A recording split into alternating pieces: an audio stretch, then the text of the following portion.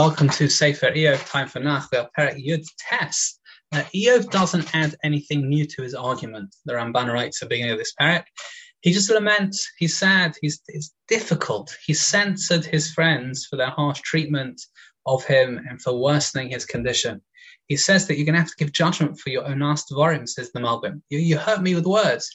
Even though I've committed wrongdoing, that, says Iyov, is between me and Hashem in private, but his friends wouldn't be aware of it. So how can you talk about something you're not aware of?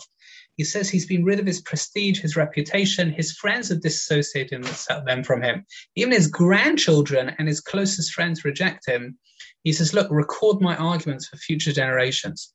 Finally, he poses a question. He says, look, if I'm being punished for not persevering in wanting to know Hashem, then it seems ridiculous that I'm told that I know everything I'm allowed to know.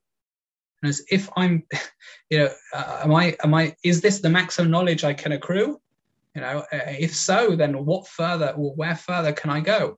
What's going on? I can't be punished for furthering my knowledge if I've already hit the peak. And you say I can't understand anything, so I can't be punished for my knowledge. That is Perek Yud Tes of Sefer Iyov.